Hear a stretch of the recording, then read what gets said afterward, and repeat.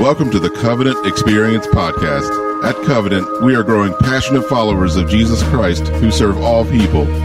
If you live in the tri-state area, we welcome you to join us on Sundays at 9 a.m. or 11 a.m. You can find more information about us online at covenantexperience.com or call us at 304-876-2212 with any questions. And now, today's message. Well, if you have a copy of God's Word, join me in the 7th chapter of the Gospel of Luke. If you have a Bible and you're not quite sure how to find it, go to the New Testament portion. It's the third book to the right, just past Matthew and the Gospel of Mark. That's where we're going to spend the bulk of our time today. We're beginning a brand new series today, and it's called... There you go. I'm going to try that one more time. It's called... We try to make things not very complicated around here. This is basically going to be 7 weeks throughout the spring on the 7 basic commands that Jesus gave to all of his followers in the Gospels. You may remember the story of Vince Lombardi, the famed coach of the Green Bay Packers, after leading them to the first Super Bowl victory ever in history.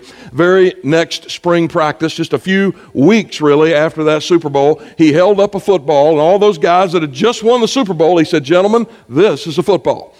Fairly elementary thing for a bunch of guys who just won the Super Bowl, but Lombardi knew something about that kind of claim, that there's an occasional need to go back to the basics, isn't there? Otherwise, if you forget the fundamentals, if you forget the most rudimentary things, it really doesn't matter how fancy the apparatus is on top of that. And that's true as well when we talk about the local church and when we talk about what it means to be a disciple and to follow Jesus. Sometimes we make discipleship itself so incredibly complicated. Go to this class, get this certification, go to this seminary, do this, do that. Those things are not wrong, but the baseline understanding of a disciple is someone who does 2 things.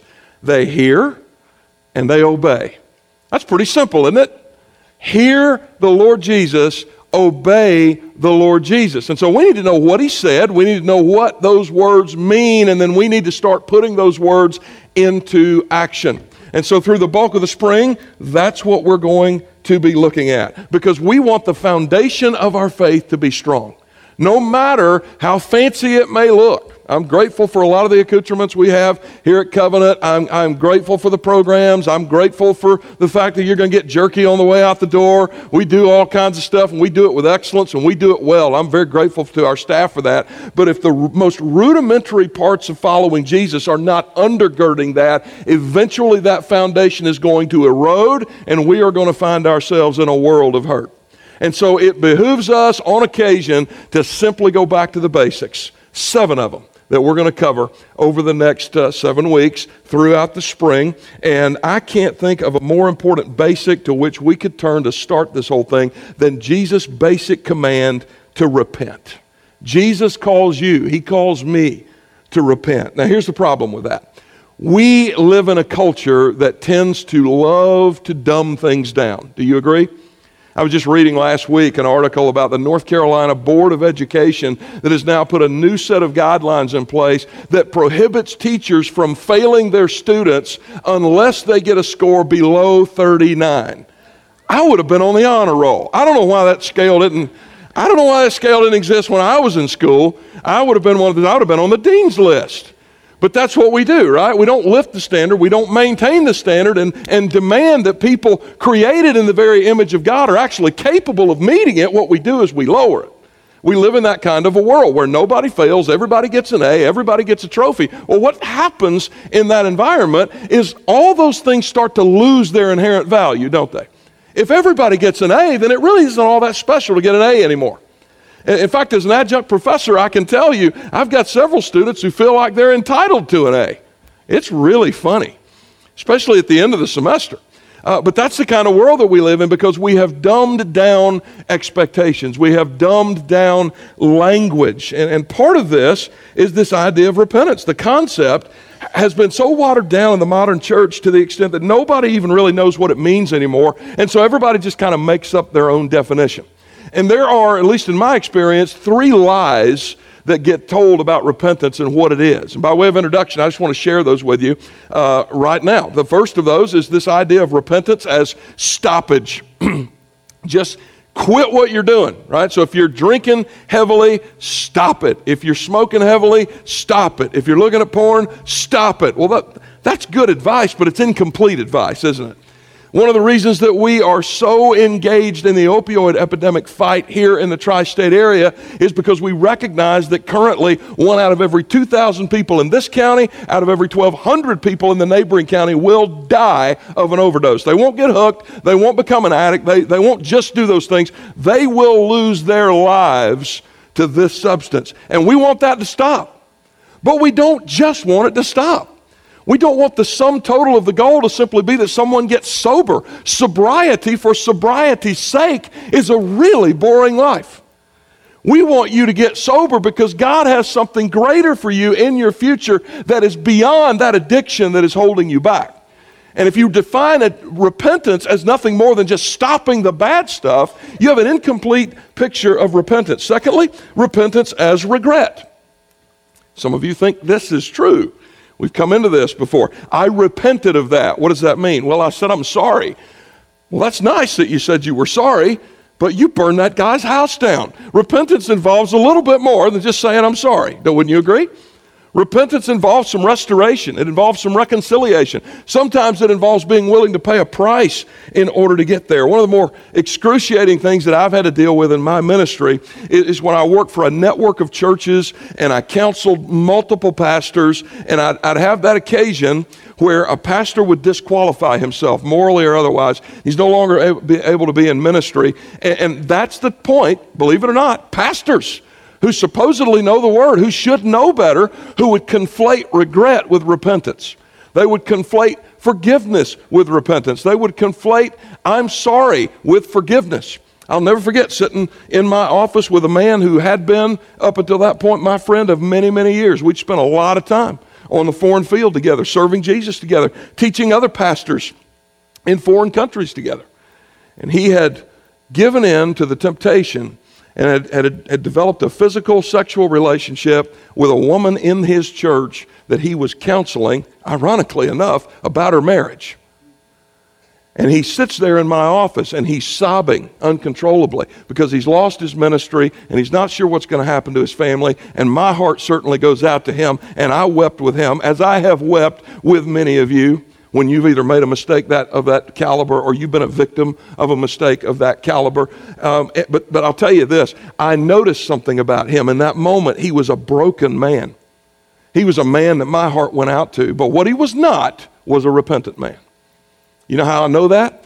Because not 1 week after all of that emotion, he came back into my office, not sad, but angry that the elders had not given him a very fast timeline and very quickly restored him to the helm of that church. I said, why would you expect that? He said, because I repented.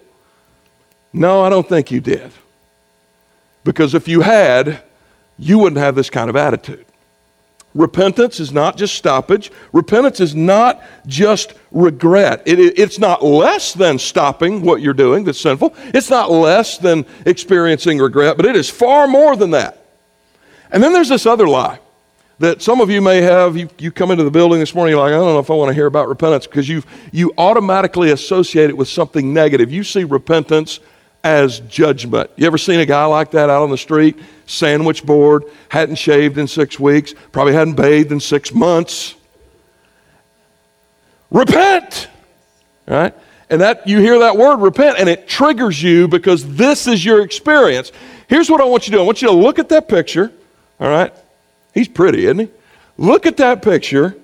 And I want you to listen as you look to the word of the Lord in Romans 2 about repentance. And I want you to I want you to just think, is there any incongruence between what I see and what I hear? These are the words of Paul under the inspiration of the Holy Spirit. Or do you presume on the riches of his kindness and forbearance and patience, not knowing that God's kindness is meant to lead you to repentance? God doesn't call you to repent because he wants to judge you. He calls you to repent because he does not want to judge you. God calls you to repentance, not because he's trying to put you down, but because he knows that is the only path to raise you up. Repentance and the call to repentance is God's gracious, loving invitation to you to give you something better than the sin that's holding you back. That's what repentance is. And God is gracious and loving. And so you hear this word, if you hear this word repent, you immediately go to this feeling of judgment. You don't need to go there. Not that he's not going to call out your sin, because he will. He will tell you those things are wrong. But he's not calling you out. That's the difference between your enemy and your God. Satan points to you. Your God points to your sin. Because Satan hates you, your God hates your sin because of what it does to you. He loves you. He's calling you out of it. That's the call to repentance. And Jesus puts repentance in this light. In Mark chapter 1, verse 15, take a look at these words. Now, after John was arrested, Jesus came into Galilee, proclaiming the gospel of God and saying, I want you to notice the sequence of these words, the time is fulfilled and the kingdom of God is at hand.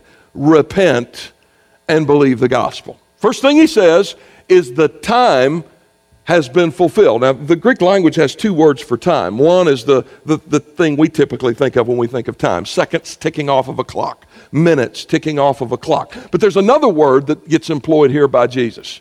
And it's a word that the Greeks referred to when they wanted to refer to the right moment, the opportune time, specifically the right moment for fundamental changes and principles and symbols, the right moment for this to happen. And then the early Christians took that concept and they leveraged that meaning and applied it to their own faith to describe a divinely appointed time. So this is what Jesus is saying with regard to repentance. The time has been divinely appointed. That moment, that window of opportunity is here. And here's the good news I have for you today. Whoever you are, wherever you come from, whatever you have done, that moment is still here 2,000 years later. That moment is still opportune. That moment is still upon you and on me. Jesus offers us, beckons us, in fact, into the kingdom of God. That kingdom that he will, from this point in Mark through the rest of the Synoptic Gospels, be obsessed with. That kingdom that is mentioned over 80 times just in the first 3 Gospel accounts alone. That kingdom that involves the restoration of all things and that our sin and our brokenness has lost us. Then and now, the opportunity is here to enter that kingdom. But a day is coming when that window is going to close. The time, the divinely appointed moment is now. Come to the kingdom, come to the king. And the appropriate response that we can give to that invitation is what the Bible calls repentance. Repentance. This is a good thing. This is a glorious thing. Now, it doesn't always feel good because of what it sometimes requires, but it leads you to unspeakably glorious places. The word is the word metanoia, and it's a compound Greek term, combines elements of both mind and motion. It literally means to think differently after, but it doesn't just affect the thoughts. In fact, the Romans themselves employed this saying in their chain of command in their military. When a Roman soldier commanded you, if you were one of his subordinates, to repent, he meant essentially the same thing that many of you who have served understood your commanding officer to mean when he or she said, about face. That's what it means. It means you're walking in one direction and your commander and your Lord, in this case your God, has said, stop, turn around, 180 degrees, begin to march in this direction, and don't stop. Don't stop. You ever played Simon Says? Yeah. Simon Says, take one leg off the ground. Simon Says, hold your hands in the air. Simon Says, clap your hands. And then you put your foot down, and guess what? You're out. Simon didn't tell you to put your leg down. I didn't tell you could do that. So many people treat repentance like it's one moment in time, and then it's a one and done. Martin Luther, the great reformer, said the entire life of a Christian is one of repentance. I get up every day and I perform an about face. That's what it means. And so when we put all this together, we can establish kind of a comprehensive understanding of what Scripture teaches us about repentance. I'm going to put that on the screen for you now. Repentance is a clear recognition of sin, followed by genuine sorrow and contrition, which culminates in a perpetual change of behavior, all granted by a gracious God. Because you can't do this on your own, and neither can I. I need the grace of God through the power of His Spirit to endow me with the strength to be able to turn, to understand, to see my sin, not as something as pleasurable as it may seem, to feel sorrow and contrition over what I have done to my God and to others around me because of my sin, to turn from it, to willfully begin walking in another direction. I do all of that by the grace of God. And we see a clear example of that action in the text that I've asked you to turn to. In Luke chapter 7, Jesus is in a heated dialogue with a few of the Pharisees. These are the Jewish teachers of the law, and one of these men invites Jesus back to his house, which is interesting to me. Oftentimes the Pharisees, particularly in Christian circles, they get a bad rap. I don't know if you've noticed that or not, but we use the term as a metaphor for someone who's always bad.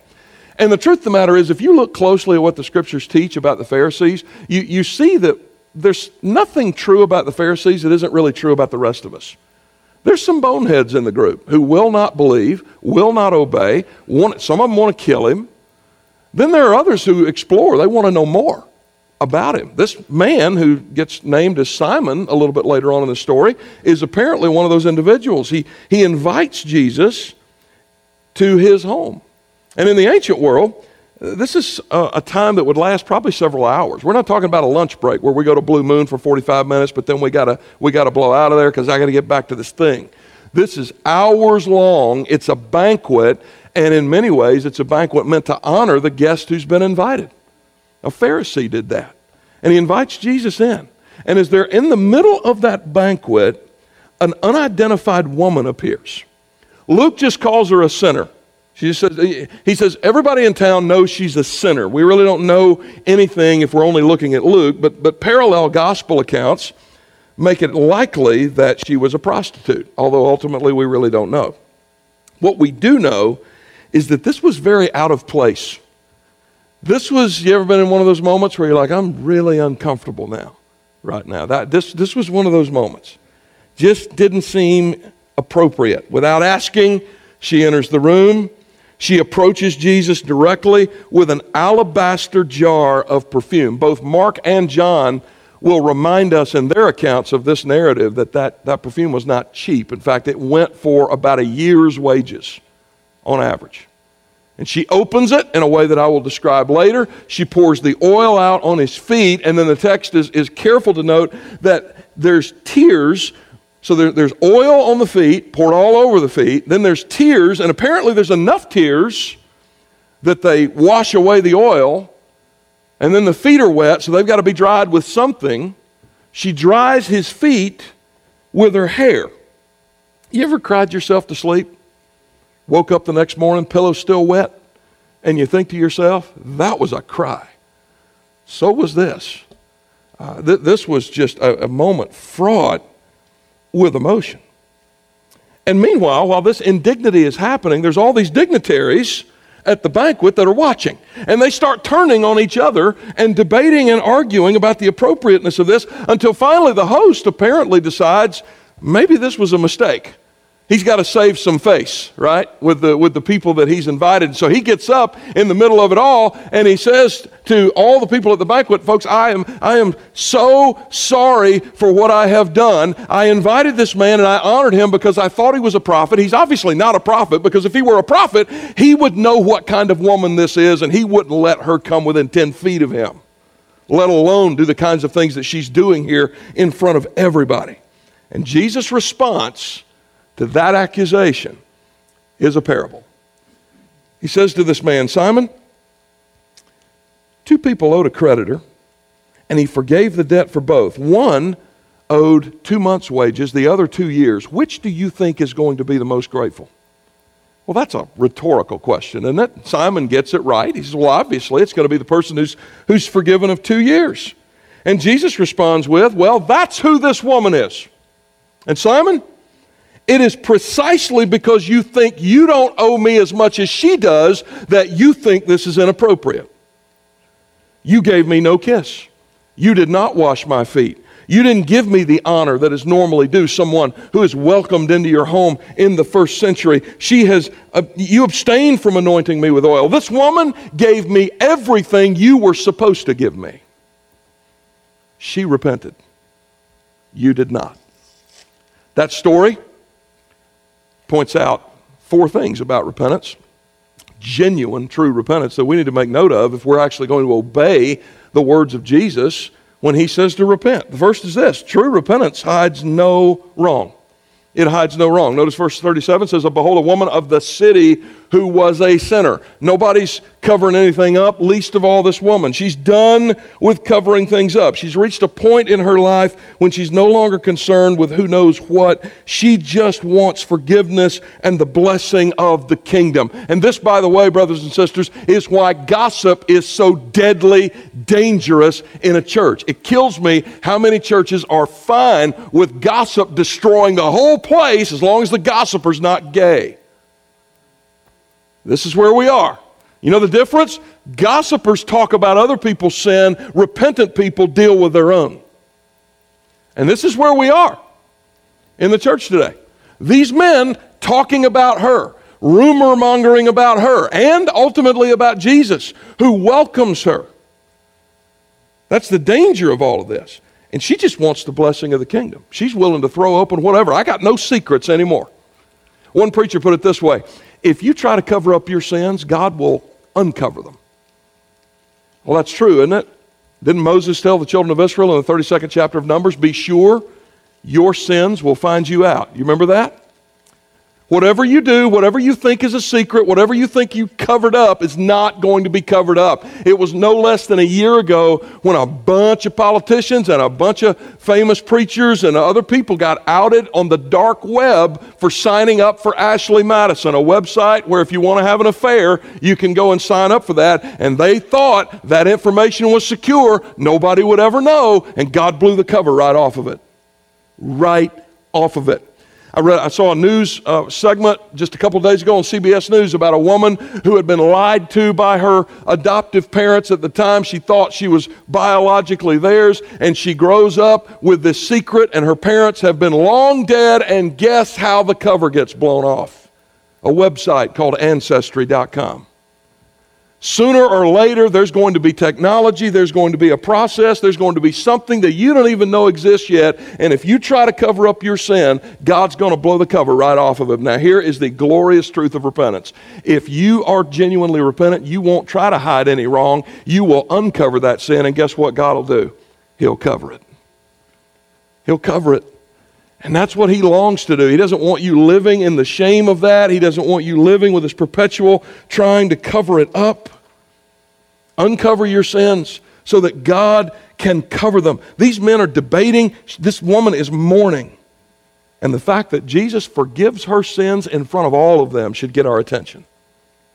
Repentance means no more rationalization, no more blame shifting, no more technicalities, no more concern over what people are going to think. It hides no wrong. Here's the second thing about repentance. It spares no dignity. Verse 38, and standing behind him at his feet, weeping, she began to wet his feet with her tears and wiped them with the hair of her head and kissed his feet and anointed them with the ointment. Now, there are times when you read a biblical passage and you understand that if you're separated, New Testament by 2,000, Old Testament by 3,000 to 3,500 years. And that history sometimes means there's radically different cultures at work. And so you read a passage and you go, okay, this seems really weird to me, but it wouldn't have been weird to them. Like the cutting of the covenant.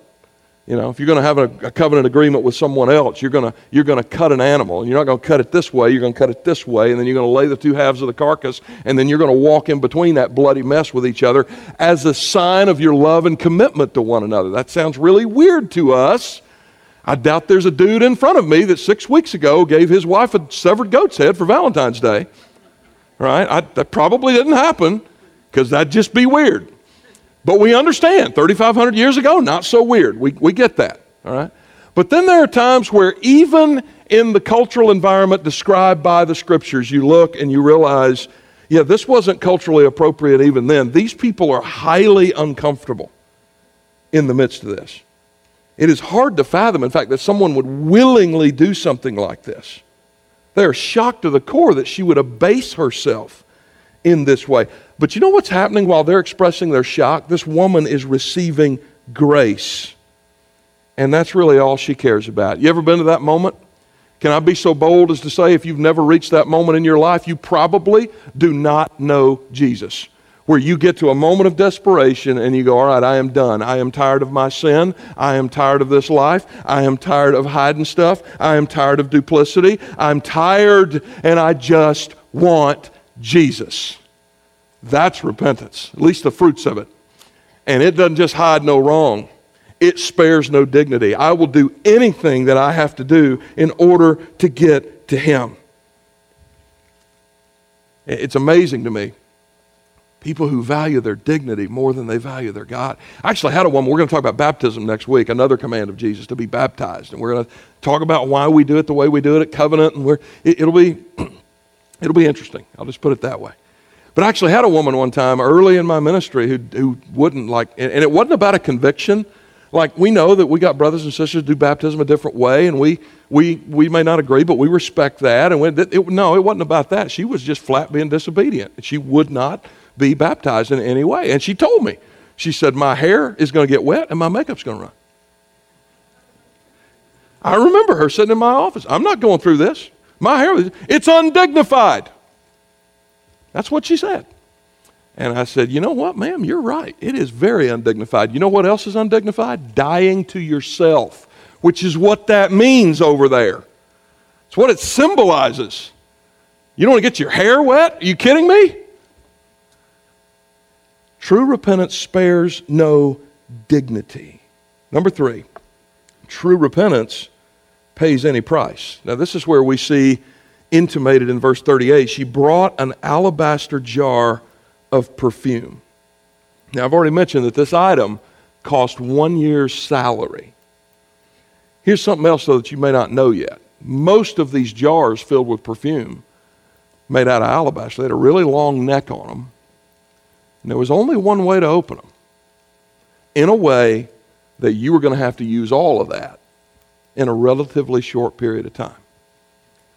Now, some of you have a friend over to your house, and you may offer them water. You know, it depends on how close you are, right? If it's somebody you never met before, you offer them tap water.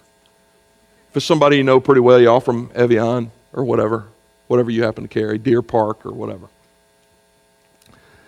Closer friends might get a Coke or a cup of coffee.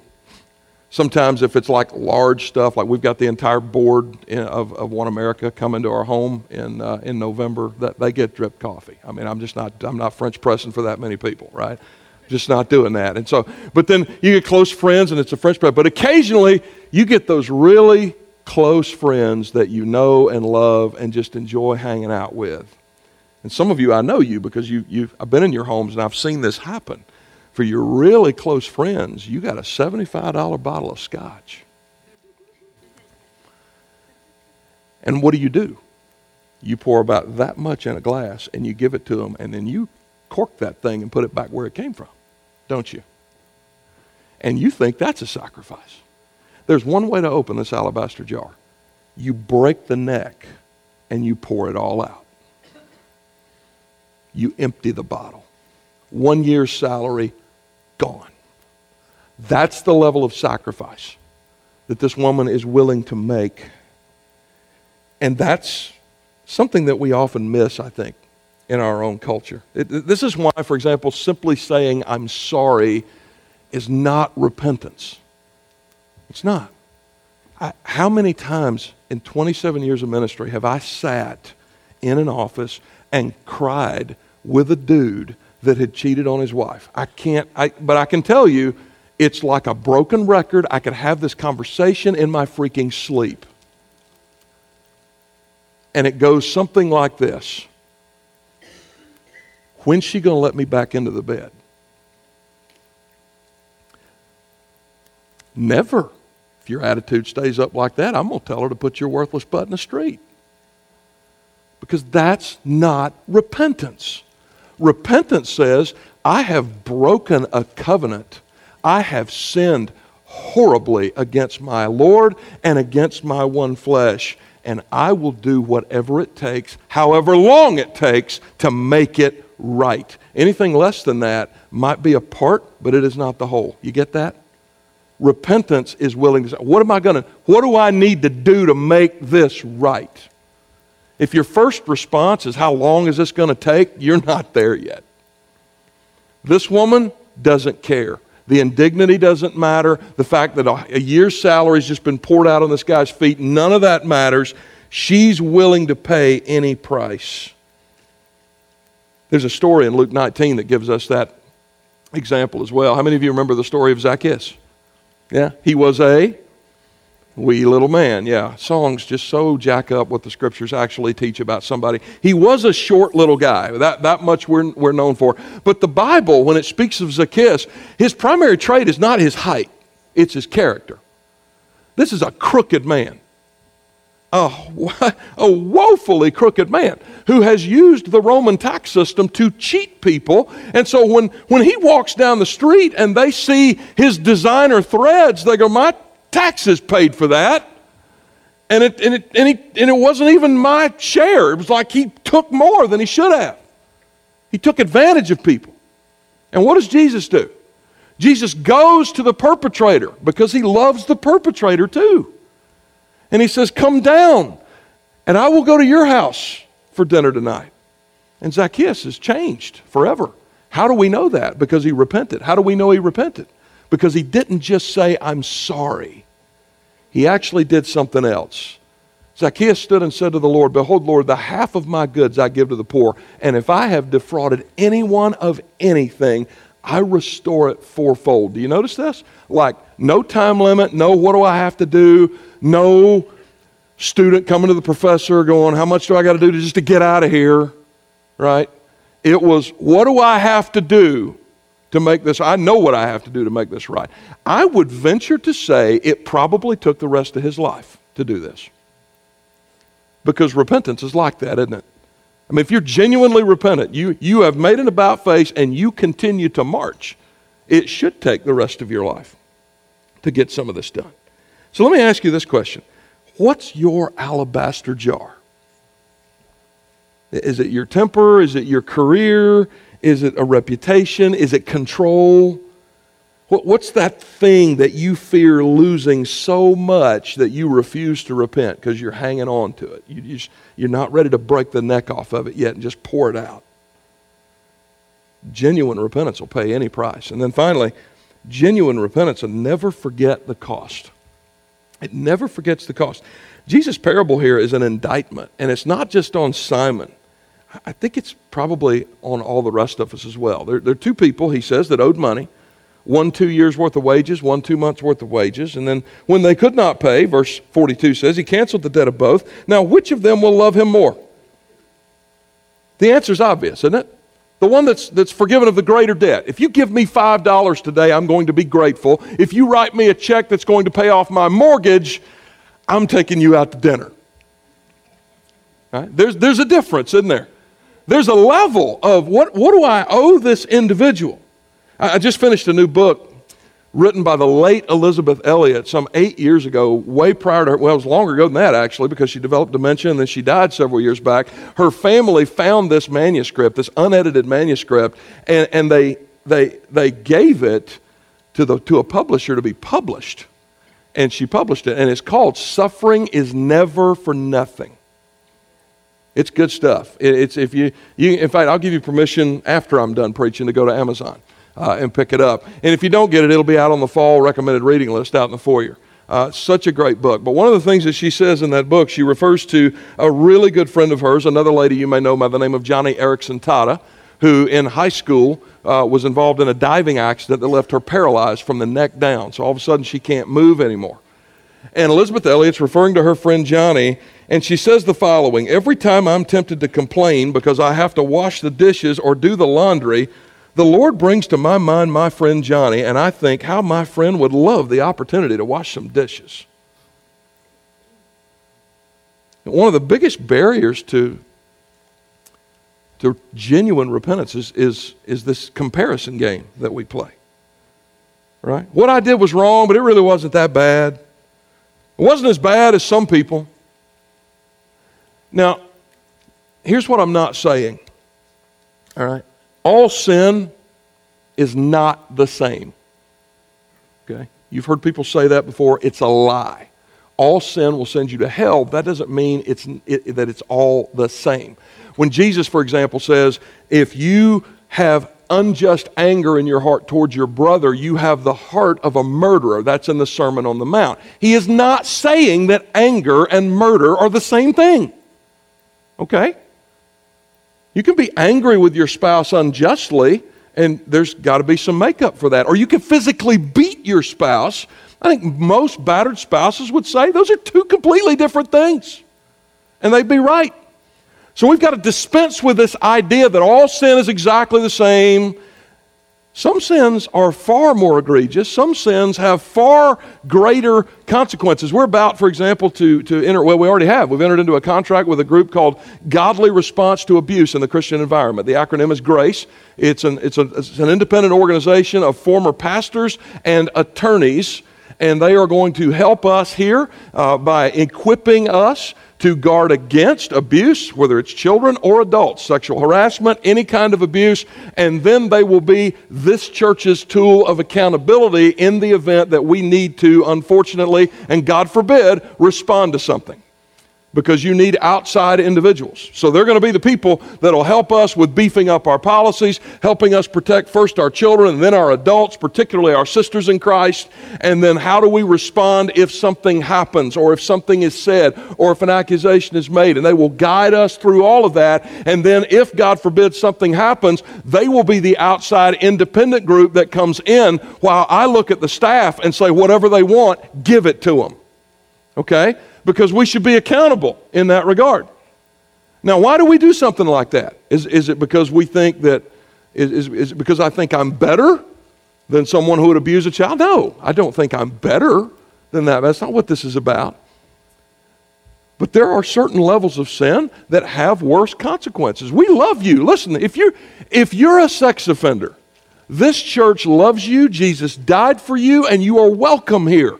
But if you think you're going to work with our kids, you are outside your ever-loving mind. And that's not hatred, and that's not an unwillingness to forgive. It's an understanding that some offenses have greater consequences. Amen? Yeah. Now, the problem, though, is when we develop this perpetual posture of comparison. Every time you compare yourself and your own sin to the sins of others, you know what happens?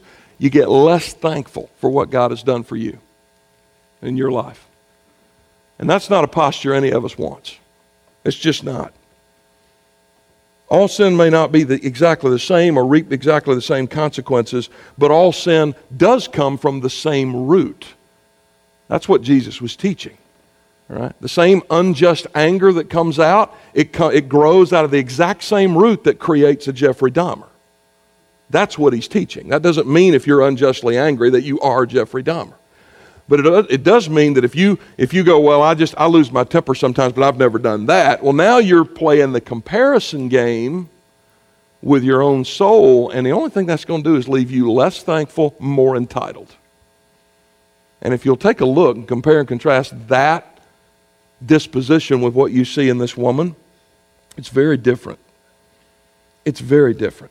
A truly repentant person doesn't do that. But what they do, like this woman, they never forget what their sins cost them, and they never forget what their sin cost God so that He could forgive them. And it's interesting, if you read the scholarship around this story, there's actually a very spirited debate about the spiritual state of this woman. Some contend that she does this because she seeks forgiveness. Others contend that she's already been granted forgiveness, that this is not her first encounter with Jesus, but she knows He's in the house, and so out of gratefulness to God, she comes in, and even the tears are tears of joy, and everything she does is a celebration. Now, I don't know which of those actually is true, but I will tell you, I really don't think it matters all that much which is true, because the end result is exactly the same. Both sides show you what a genuinely repentant life looks like. And here's the good news. Jesus tells us that kingdom is still present. He has not returned. Therefore, that opportunity is still here. That chronos, that time, that divinely appointed moment that has endured for 2,000 years is still upon you and upon me right now. And Jesus tells us that the kingdom of heaven is here and it is available with all of its benefits and all of its blessings and all of its abundance. But it is only available to people who do what he commands us to do here, who make that 180, who walk in that other direction, who continue walking in that other direction. The kingdom can be yours, but those blessings are only given to those who have the same disposition as this unidentified woman. It's described in many ways by an old hymn. Love so amazing, love so divine, demands my soul, my life, my all. What alabaster jar do you need to bust open this morning? Are you willing to give it to him? Will you give him everything? Will you repent? Would you bow with me as we pray together? Father, I pray today that our tempers, our concerns, our fears, our families, our sins, our rebellions would be left behind. That we would leave those things at your feet, that we would pay any cost, and that we would begin at this moment to do things differently. And Father, I pray for anyone who's here, who, whatever their religious experiences in the past, is coming to the realization that that has never happened. They have never truly come to a real recognition of their sins and been willing to just do whatever to get to Jesus. And Father, those people have never been converted, and I pray that you would reveal that to them and that you would bring them graciously to the repentance that brings them entrance into the kingdom of God, only through the death and the resurrection of Jesus. I pray for those for whom it's been a long time, because either they've been playing the comparison game or they've moved from thankful to entitled. Father, that we would repent. I pray that this moment would be the first moment of many subsequent moments where we get up every morning and say, it's time to make a 180. It's time to stop moving in this direction, start going in another direction, in obedience to the words of Jesus, who graciously offers us entrance into his kingdom with all of its benefits through that very act. Bring us corporately to repentance, Lord, and I pray this in Jesus' name. Amen.